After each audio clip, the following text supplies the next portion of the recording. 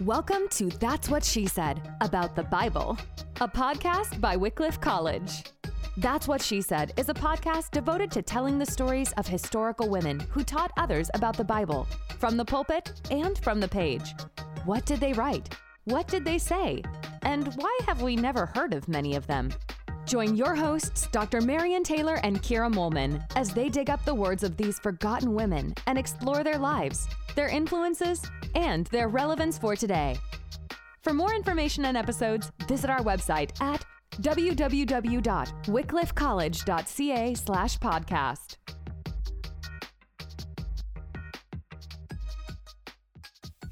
Today we're going to talk about Harriet Beecher Stowe, her childhood, her marriage, her life, and her writing.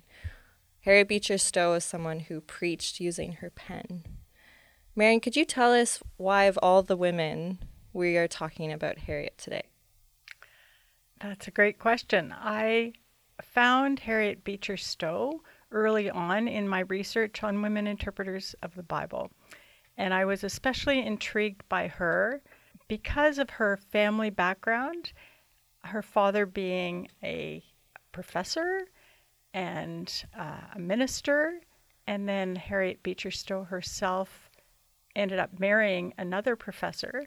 So she had feelers into the male academy world and the world of the church, but she also was a woman who was very much influenced by her experiences of growing up as a motherless child and then living with her sister and in a girls' school and getting in touch with girls and their needs, and then being a mother of 7 children. And so she was a woman who navigated 2 different worlds, the world of theology and the church, and the world of women and the home and motherhood.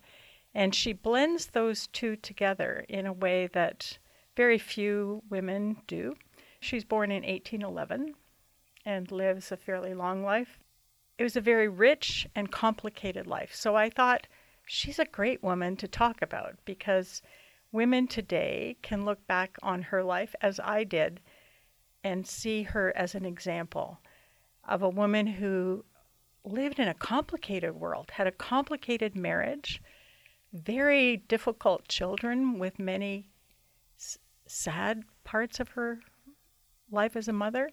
And I thought, how did she manage and how did she cope and what was it really like? So I thought today we could get into her life and some of the details of her family life, her marriage, and her writings, because I think she is inspiring to women today, even though it's a long time ago now. And Harriet also is the author of Uncle Tom's Cabin. So this is someone that people might know about but not know much about her life or her theology. That's right. Let's start with talking about her childhood. So her father was a theology professor. That's right. Lyman Beecher was a theology professor, Congregationalist, and later Presbyterian minister. And when the time she was born, he was a professor at a seminary. And then her mother died when she was 4? That's right. So she was what we would now call a motherless child. But her sister Catherine was 11 years older, I think. Either 11 or 11 years older. And she was old enough to become her mother. I guess that's what I would say. Her older sister, Catherine, became a mother figure in her life and was very influential in her life. So Catherine went on to be an educationist, become a teacher, and to found schools. And Catherine went to her sister's school and lived with her and became a teacher eventually. And it's in that school that a lot of things happened in terms of her engagement with women's issues at an early age. She was sensitive to how women thought, how girls thought, and their needs, and how to do pastoral care to these girls who lived away from home. So early, she would write pastoral letters to them. And I think this was early on showed her that how she was doing pastoral care would be different than what her father would have done. And so going back to their actual childhood, There were a lot of children in the family, and the father was someone who used the time at the table, all meals, for teaching and training. And he wanted to train each of his children, girls and boys, how to do logical argument, argue philosophically and theologically, and debate. So it's quite an interesting home to be brought up in, to think that you are trained to be a deep theological thinker who can argue questions about Calvinism, right, and eternal life. And she actually she wrote an essay on a deep theological topic when she was a child and won a prize. And I think, what child writes an essay like that? And I thought, a child raised by a professor who was training you to be a preacher. And in fact, all his sons became preachers, and his daughters became preachers with the pen and theological educators. So it's a very unique family to be brought up in. How many siblings did she have? I think she had 7. And then after her mother died, Lyman remarried and had 4 more children. So there are a lot of Beecher children, and a number of her brothers became very famous theologians. Henry Beecher was a very famous theologian who popularized the idea of evolution in America. But he was a very popular preacher. Can we talk a bit about after she moves with her dad? So now she's a bit older, and she befriends a woman named Eliza, who is actually married to the man that will become Harriet's husband. That's right. So when she moves, when her father becomes president of Lane Seminary, she moved with him. I think she was in her 20s. She moved to Ohio at 21. And then she was already a good writer and joined a group that was called the Semicolon Club, which I think is a fun title for a reading and writing group. And Eliza became her best friend. Eliza died, and she married the widower Calvin. They already knew each other. They were good friends. And so she was from a theological family, with the father being a theologian, and then married a biblical scholar. And Calvin Stowe was one of the leading scholars in America, and he loved books, and he loved thinking, and he loved theology. And so they had, it's hard to describe the kind of marriage they had. It's complicated. And tumultuous. And that's a very good word. Tumultuous marriage. And we know a lot about their marriage, maybe too much of their marriage, because their letters are published. We're not going to get into all that they write about in their letters, but they get into some very intimate details about their relationship. And Calvin was a man that had a bit of a temper, and he was impetuous. And at one point later in their marriage, he accepted 2 jobs at the same time in different cities without consulting his wife. So that's the kind of thing that went on in their marriage, and it wasn't always easy. And after that happened, she said that was the last decision he got to make. That's right. So one of the issues she published on, and we can get into this in a few minutes, was, well, as she engaged in the stories of Scripture, the issue of the role of women in marriage comes up. And so she's very intrigued by the verse in 1 Peter that talks about women should be submissive as Sarah was submissive to her Lord. And Lord is the name for husband in Hebrew. So as Sarah was submissive to Abram, so all women should be submissive. And that was cited in marriage ceremonies. Then when she wrote her book on women in sacred scripture, in sacred history, she read the stories of women in the Old Testament and thought, they're not submissive. And she at one point said, if Sarah is submissive, we all can be submissive. Because Sarah bossed Abraham around. Just like she did with her husband. Like she did to her husband. So she knew the Bible and knew those texts and knew the traditional expectations of women in their roles. And it wasn't an easy thing for her to do in that marriage. they really seem to also have helped each other. So he struggled with depression and struggled with procrastination, and she knew how to help him with those things. That's right. So at one point, he wrote what was a very good book on the history of the Bible, and the publisher wanted the manuscript handed in, and Stowe wrote the publisher and said, "You can't wait until he's finished the whole manuscript, or he never will," because I think he was a perfectionist. So when he was 3/4 of the way through the book, she told them to tell him that the presses were rolling, that he better get it finished. And he did. And that's the only book he published a few articles, but that was the only serious book he ever finished. And it was because she pushed him to say, you have to do this, and you have to do it now. So it's very interesting to see how she knew him so well and knew what he needed and was able to do that. But he knew her really well, too. That's right. And he had these high expectations of what she could pull off. That's right. So there's, in this one letter, he writes, "You must, my dear, you must be a literary woman.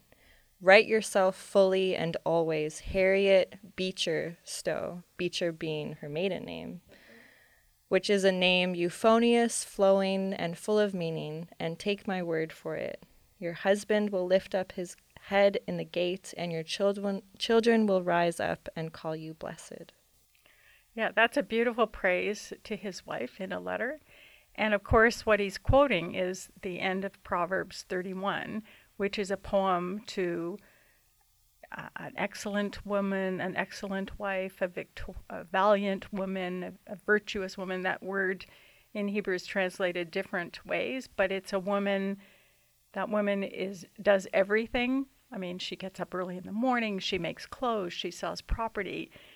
She does everything, and it's a very interesting poem that highlights a woman, and people have always thought, even the rabbis thought, she does everything. What should a man do? And they said, study Torah. Your wife will do everything. Well, that's kind of what their marriage was. Yeah, she was a very busy woman, and she criticized his life as a scholar often. And I think when you read some of her criticisms of him, like you're spending too much time reading, I think you have the exact quote. Yeah, Could you read do you want me to read that? Yes, please.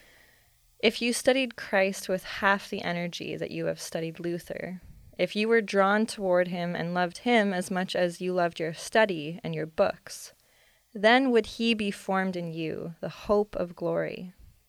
But you fancy that you have other things to do. You must write courses of lectures. You must keep up with the current literature and read new German books. All these things you must do, and then if there is any time, any odds and ends of strength and mental capability left, why they are to be given occasionally to brushing up matters within and keeping a kind of a Christian character." Yes. So that sounds very foreign to a modern ear. And I think the way we can understand what she's doing is related to what we call the cult of domesticity. Can you define that for us? Women in the 19th century had a high view of their role, and they were virtuous, submissive, but also spiritually leaders in the house. So they would call them the angel of the home, the priest of the home. And so this is where Harriet Beecher Stowe is coming from here. It's her job to keep the family on track spiritually, including your husband. And so she's saying, Calvin, you're spending too much time with the books and not with God. And she's very forceful. But that's coming out of her sense of authority as the mother of the home who's responsible for the spirituality of everyone in the home. So that was a view of women that was very powerful philosophy, and in some ways empowered women to think that they could write theology and interpret the Bible because, after all, they're the priest of the home. And so it's out of that sense of empowerment that she writes, I think, in part. And that was usual for the time. Yeah. What was unusual, I think, is he also wanted her to come to his seminary, or the seminary? That's right, yes. When he became a professor in Andover, he had this vision that she should come to class and learn Greek. And he said, you should just learn enough so you can read the New Testament, and you should come to my classes, because it would stir things up at Andover Seminary where there weren't women in class. And then he went on to say, you should do this so we can write together and we could write wonderful things together. Wow. They didn't do that. She said no. And in part, that was due to the fact that there was still this lingering view, which I find it very hard to believe they actually thought that, but medical doctors said, like, women's brains are smaller than men's, and if a woman studies too much, she will grow lean and lanky and become ugly. Oh. Does she cite that as a reason that well, she that's doesn't one want of the to go? reasons some of these women are thinking, oh, I really, women aren't made for this rigorous physically. This high academic study. But I mean, everything else in her life suggests she was made to do all this. And as a writer, I mean, she was very rigorous in her discipline, and she produced over 30 books and articles. So she was no slouch. And it seems like she wouldn't have had time to go to class with him because she was busy supporting their family. That's often. Right. So he was an underpaid professor, and that's one of the reasons she wrote.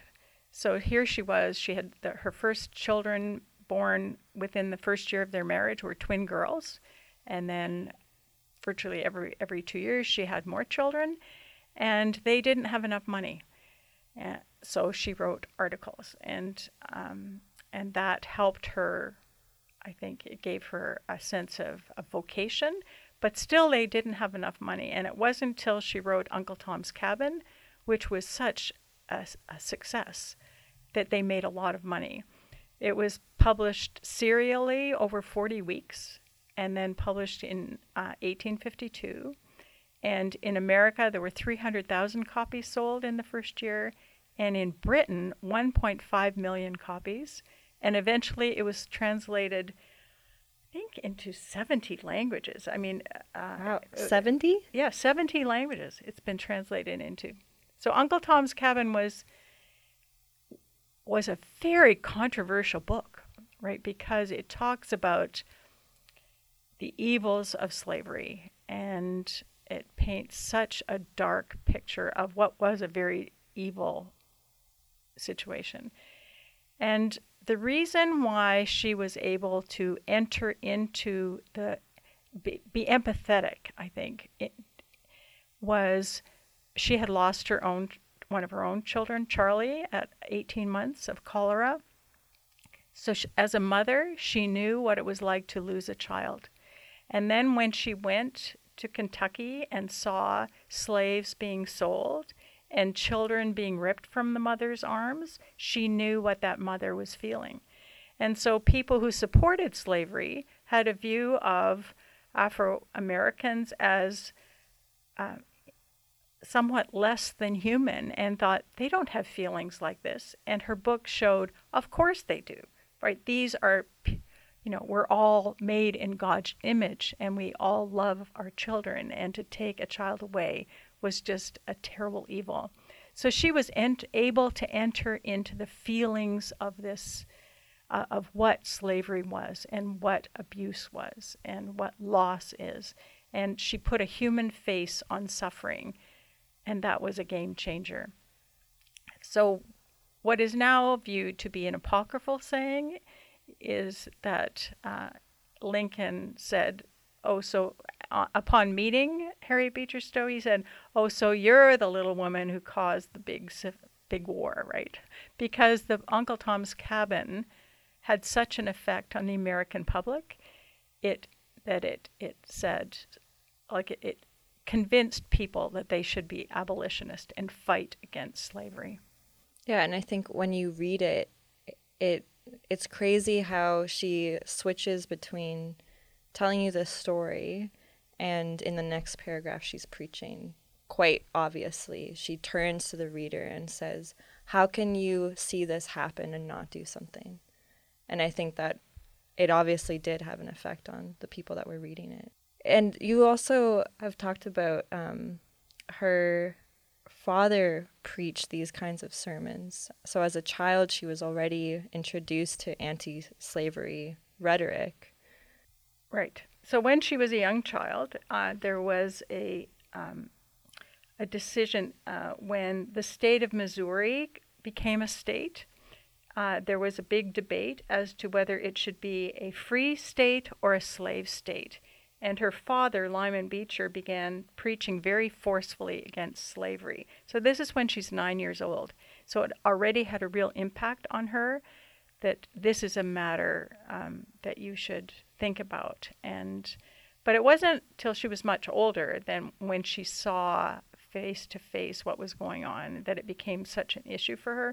And perhaps it was after her sense of loss also. And she didn't start writing until she was 40. Even though she had the idea earlier. Yeah, and the actual plot for the book, she says, came to her during a sermon. She was listening to an anti-slavery sermon, and she came home from church and got a piece of paper and wrote out the plot, and that was it. She wasn't expecting it to be as long as it is. It's 2 volumes, but it just grew and grew, I think, as her passion became bigger. So it's a book that has, well, it's not always appreciated in a modern sense. Like people think, and even her peers thought, oh, what do you know about slavery? You've never been there. You're just making it up. So she wrote a sequel to the book that explained, that was really a database of what happened, where she's getting the information. And that was a very important book for her to write because it made her sensitive to the fact that even if you write a book, you can't control how someone reads it. So she became sensitive to the fact that different readers hear different things in texts. And I think that made her a much more sensitive reader of the Bible. And I think it made her more aware of the fact that she, as a woman, sometimes read the Bible differently than the men. So when she wrote later, when she wrote a book, Woman in Sacred History, she writes, it's really a scripture biography book, and she starts off with Sarah, not Eve, which is very interesting, because what she does in the book is trace through what she calls the sacred line, how God chose the family of Abraham and Sarah, and then how it continues on with their children, but how women have been part of this sacred line leading to Jesus. So it includes Old Testament and New Testament stories, and some of them are remarkable in the uniqueness of their reading of the text. And I love what she does with Miriam, the story of Miriam. The story of Miriam, of course, Miriam is Moses' sister, and her story is in the beginning chapters of Exodus, where, like many of the stories of the great leaders in the Old Testament, the stories are fronted by stories of women, right? That's a modern way of saying it, but there's the fronting of women in these stories. The women give birth to the story. Women give birth to the story, that's right. And so in the Exodus story, you have the midwives who protect the babies, and you've got the Egyptian princess, and you've got the sister Miriam and the mother, and you have 5 women, different cultures, different status, and they cooperate together to bring life. So it's a very encouraging story about women cooperating to save a child from death, which then turns into salvation for a whole people. That's right. So it's a very exciting story. But she focuses on Miriam, and Miriam is an interesting character in the Old Testament because she's very important as Moses' sister and rescues him and negotiates his rescue with the princess. But then we don't hear so much about her. She shows up again at the crossing of the Red Sea, where you have the Song of Moses, and Miriam dances, and she has a timbrel, and she has music, and women follow her. It's a celebration of victory. And then she shows up again when Moses marries an Ethiopian woman, and she disapproves. And she and Aaron both speak negatively about this. But she alone is punished, and she is struck with leprosy. And you think, I think most readers wonder, well, why was Miriam punished and not Aaron? Because they were both in this together. And Stowe comes up with a very interesting read. And she kind of rescues Miriam. She said, well, she's even from a child, she was such a leader. And then later on, she was a leader with a lot of passion, but she went too far. And then she says, Aaron was a much more, sensitive guy, right? So God punished them according to what they could tolerate. So she said Miriam messed up at that point and deserved what she got. The story continues, though, and Miriam dies, and we don't hear much more about her. And you wonder, what happened to Miriam? And so she fills in the blanks and says, and she asks questions. She says, why don't we have Miriam's writings? And so she's anticipating some thoughts that many modern women have had too. Where are the voices of the women in the Bible? We only have 113 named women, and we have hundreds and hundreds of men. Why is that? So she's asking some of these questions, and she uses her own experience as a mother and as a wife, and her readings of Hebrew sources. She reads Josephus and other books to kind of make suggestive embellishments of the text, if you will, to fill in some of the blanks of the story. Which she's a good story writer, so when you read her essay on Miriam, it's beautiful. And she preaches in that text. I think like some of her preaching is very effective, and she speaks. Boy, I think if she was in a pulpit, she would have been a very effective preacher. Like, she really preaches the gospel to women and men. Yeah. I was so struck by some of the readings that we went through on these different biblical interpretations that she has, and how beautifully she writes, and persuasively as well, I think. She preached about what she called the redeeming power of women. She really thought women, I think, and this is related to the cult of domesticity, women had this power in the home, and they had authority in the home, and they could redeem. And that's why many of her characters are female, and she often shows them in roles that were not quite fully accepted in her culture. One of my favorite books of Harriet Beecher Stowe is called The Minister's Wooing, and it's a love story. And the heroine is Mary Scooter, and she portrays her as a very young, devout Christian who is very godlike and filled with the Spirit. And she has the older person who falls in love with Mary is a Calvinist minister and a theologian. And there are lots of things that happen in this novel that are quite fun, that you see how she has women working at a table sewing, right? They're cutting material. And while they're cutting material, they're discussing the millennia.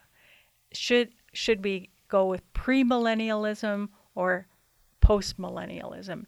And right in the middle of this discussion about when Jesus is going to come again, somebody's cutting the silk wrong, and they stop the discussion to cut the silk right. So you see this blending of women and spirituality all the time in her work.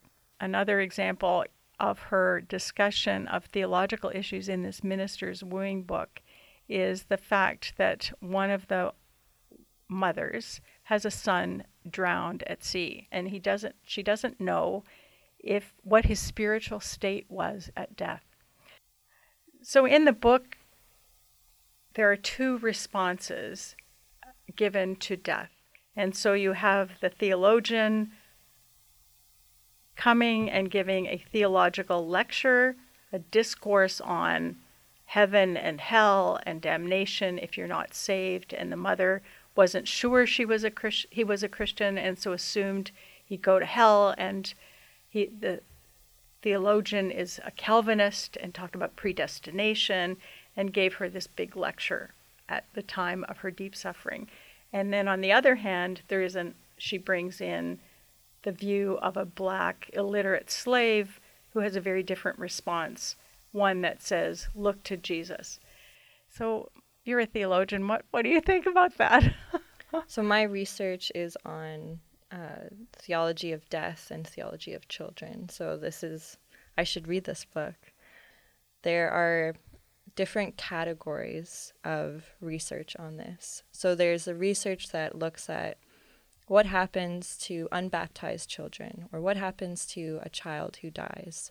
How do we locate them? Are they going to heaven or are they going to hell? Kind of the first response of this pastor. And then we have theodicies trying to explain how can there be a good God in the face of death? How can there be a loving God when children die? And there is a third category of people just telling their story, giving an account of, my son died, and this is what happened to me, and this was who he was, and it's just a narrative. And in all of those stories, something that always strikes me is part of what they're doing is wrestling with God, but that God is close to them in that moment, close enough that they can wrestle with him. And I think that is the appropriate theological response, because even if you are a Calvinist, part of that kind of theology is saying, we don't actually know. We don't know what happens. We have guesses, but how would you really know that kind of thing? So to say instead, what I think is the more profound Christian response, Christ is with you in this, whatever that means. Even if it feels like he is so far away, you're actually allowed to go running at him and beat your fists on his chest. Like, that's part of what it means to be a Christian. That's very helpful. I think Stowe would like that a lot because she suffered deeply, right? She suffered so much loss in her life. Throughout her life. Her mother, and then all these children, and then her sister dies later too. So she has great loss, and I think that in part helps her to be a wonderful novelist because she's able to enter into characters' lives and imagine their feelings, imagines their thoughts. And that's why when she retells the Bible stories, she enters into their world also. And she does it in a way that is so historically accurate because her husband's giving her all these texts on ancient Israel and Egypt. And so she's pretty accurate about what is known in her period about the ancient world. But then she adds the level of emotional sophistication. And often we don't get that in the Old Testament or New sometimes. We know what they say, but how did they feel? We don't know. And it's interesting. It's not so much a negative kind of filling in the gaps as it is paying attention to what is in the text. That's what I noticed in reading her work is she's really trying to pay attention to every single word that is there. How does this help me understand the person of Hagar? Or how does this one verb teach me what Mary is feeling in this moment, which is so sophisticated and ahead of her time that she's able to put all this stuff together historically and then also do the narrative, emotional side of things. Right. So she does that with the Mary Martha story too, because women love the Mary Martha story, but they're very troubled by it. You can imagine a 19th century woman who sees that her role, or is taught that her role is in the private sphere. So then she should be the master of all the kitchen and, doing, you should, you need to know how to knit and embroider and do all these things and set beautiful tables and, be a master of all the culinary arts. So what happens in the Mary Martha story, though, is Jesus criticizes Martha for her busyness. And that's exactly what women are taught is their role. And so she wrestles with this, as a lot of people do. But she says Martha is a spiritual woman, but she's a different type of character. So she kind of sees the Mary and Martha as different character types. And she said the world is filled with different kind of people. And Jesus loves both the women, but they're very different. And Martha is so concerned, like, why is my sister not helping me in the kitchen? And Jesus says, she's chosen the better part here. And that's a very interesting, conclusion for Stowe and other women. So Stowe goes on about Mary being a more sensitive type, a more spiritual type, a woman who longs to know more about Jesus, and says Mary has had a deep experience of Jesus, learning from him, and is in a more settled place than her sister, and is not even thinking about the kitchen work. Not that she wouldn't help, but right now she's doing what she needs to do. So she really uses both those women, the sisters, as examples for all women to say, you need to get your spiritual life in order, but you also can do your work, in the home. So I like what she does with them, and I think she's not saying you have to be one or the other or both, but there is a time for both in our lives as women. And at one point, Stowe describes Mary as a priest. And of course, Anglican women couldn't, or they, you weren't allowed to become a priest. But she said, she's more priestly than, she's anointed with the Spirit as a priest.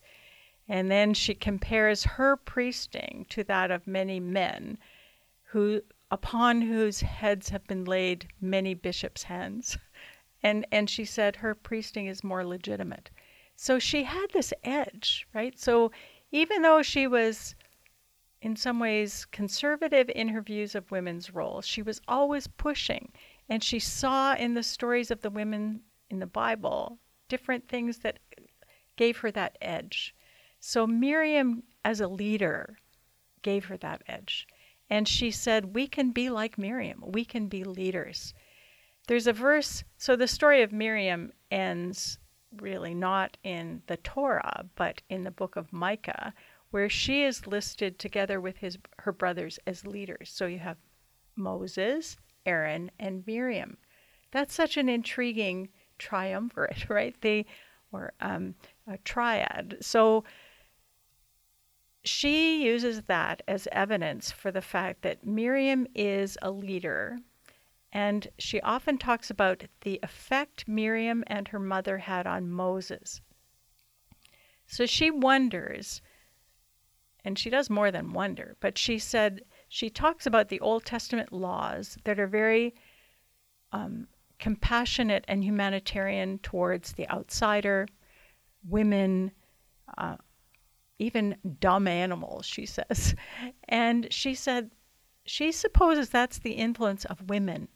And that's, again, the idea that women are influential on the people in their lives. And she suggests that Moses' empathy for the outcast and empathy for, the widows, the orphans, the outsiders, that comes from teachings of his mother and sister, which is very interesting. So she kind of feminizes,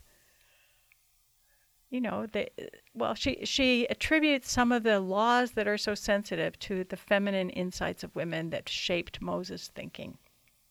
I never read that anywhere else, ever. And I thought, wow, this is different. She is reading scripture differently as a woman. And that's what's so interesting about recovering those forgotten writings of women. They raise an interesting question about, are women reading differently through the lens of their experiences? And the answer with Stowe is yes. So she blends that feminine reading with all the help she's getting from her husband. And in the evenings, the two of them sat around their stove, their pot-bellied stove, and he would give her insights. Like he read the drafts of her work and said, "Oh, you should look at this book. You should add this," right? And she called him affectionately her rabbi. So that's another beautiful part of their relationship that was good, is that they worked together as a team. It was a very effective team when they worked well. Right, whenever that happened, yeah. Mm-hmm. Do you find in her work that as she's building in her theological knowledge through those types of conversations, her work is kind of becoming more nuanced and deep in her understanding? Oh, I think so. And people who have studied her as a literary figure, they've seen great development in her understanding of character. When I was reading her description of the women in the New Testament, she said, like, the stories are short, but she said the characterization of some of the female figures like Mary and Martha are better than the characters in Shakespeare. So she was a literary woman who knew how to read stories for story's sake. So she was so sensitive to beginnings and endings and dialogue and emotion. She has a wonderful essay on this Mary Martha stories. And she's a sophisticated reader. So she not only reads the literal sense, but also sees in texts some deeper significance. Do you want to read her idea of the deeper significance of these stories? So this is from her reading of Hagar. Oh, okay. With the story of Abraham, Sarah, and Hagar. And after Hagar is kicked out of the family kind of dynamic, and Hagar is in the desert, and she is crying, and God comes to her and provides. And she writes, "This little story is so universally and beautifully significant of our everyday human experience that it has almost the force of an allegory. Who of us has not yielded to despairing grief, while flowing by us were unnoticed sources of consolation? The angel did not create the spring in the desert. It was there all the while. But Hagar was blinded by her tears. She was not seeking God, but he was seeking her. How often may we, all of us, in the upliftings and deliverances of our life, say as she did, 'Have I here looked after him that seeth me?'" Yeah, that's very beautiful. So she sees often in the characters of Scripture a type or lesson for today. And for her, it was an allegory there. And I think that story of Hagar in the desert was very meaningful to so many women. And when we were looking for stories on Hagar, we found like dozens of women write on Hagar. And I thought, Hagar is not a major figure here. Like, why do all these 19th century women know and love Hagar? And then we discovered that the way women and men learned the alphabet in the 19th century often was through a technique called the ABCdery. And for each letter of the alphabet, there was a Bible verse. And you get to the letter T. Guess what the verse is? "Thou, Lord, seest me," which is what Hagar said to God in the desert. So they all knew this story. And some of them would have the picture on the wall. Like, have you ever seen these eyes? A picture of an eye. "Thou, Lord, seest me," right? The eye looking at you. So they had this, they loved the story of Hagar because it reminded them that they were not alone, that God was with them. And so many women identified with Hagar, that in their depths of despair, in their suffering, in times of loss, abandonment, misunderstanding, God was there with them. And Harriet Beecher Stowe read it that way too. Like she said, Hagar's story is our story. And God met her in the desert, so God will meet us in the desert. It's a very beautiful reading. Yeah. Thank you. Thanks for listening to That's What She Said, about the Bible, a podcast by Wycliffe College. For more information and episodes, visit our website at www.wycliffecollege.ca/podcast.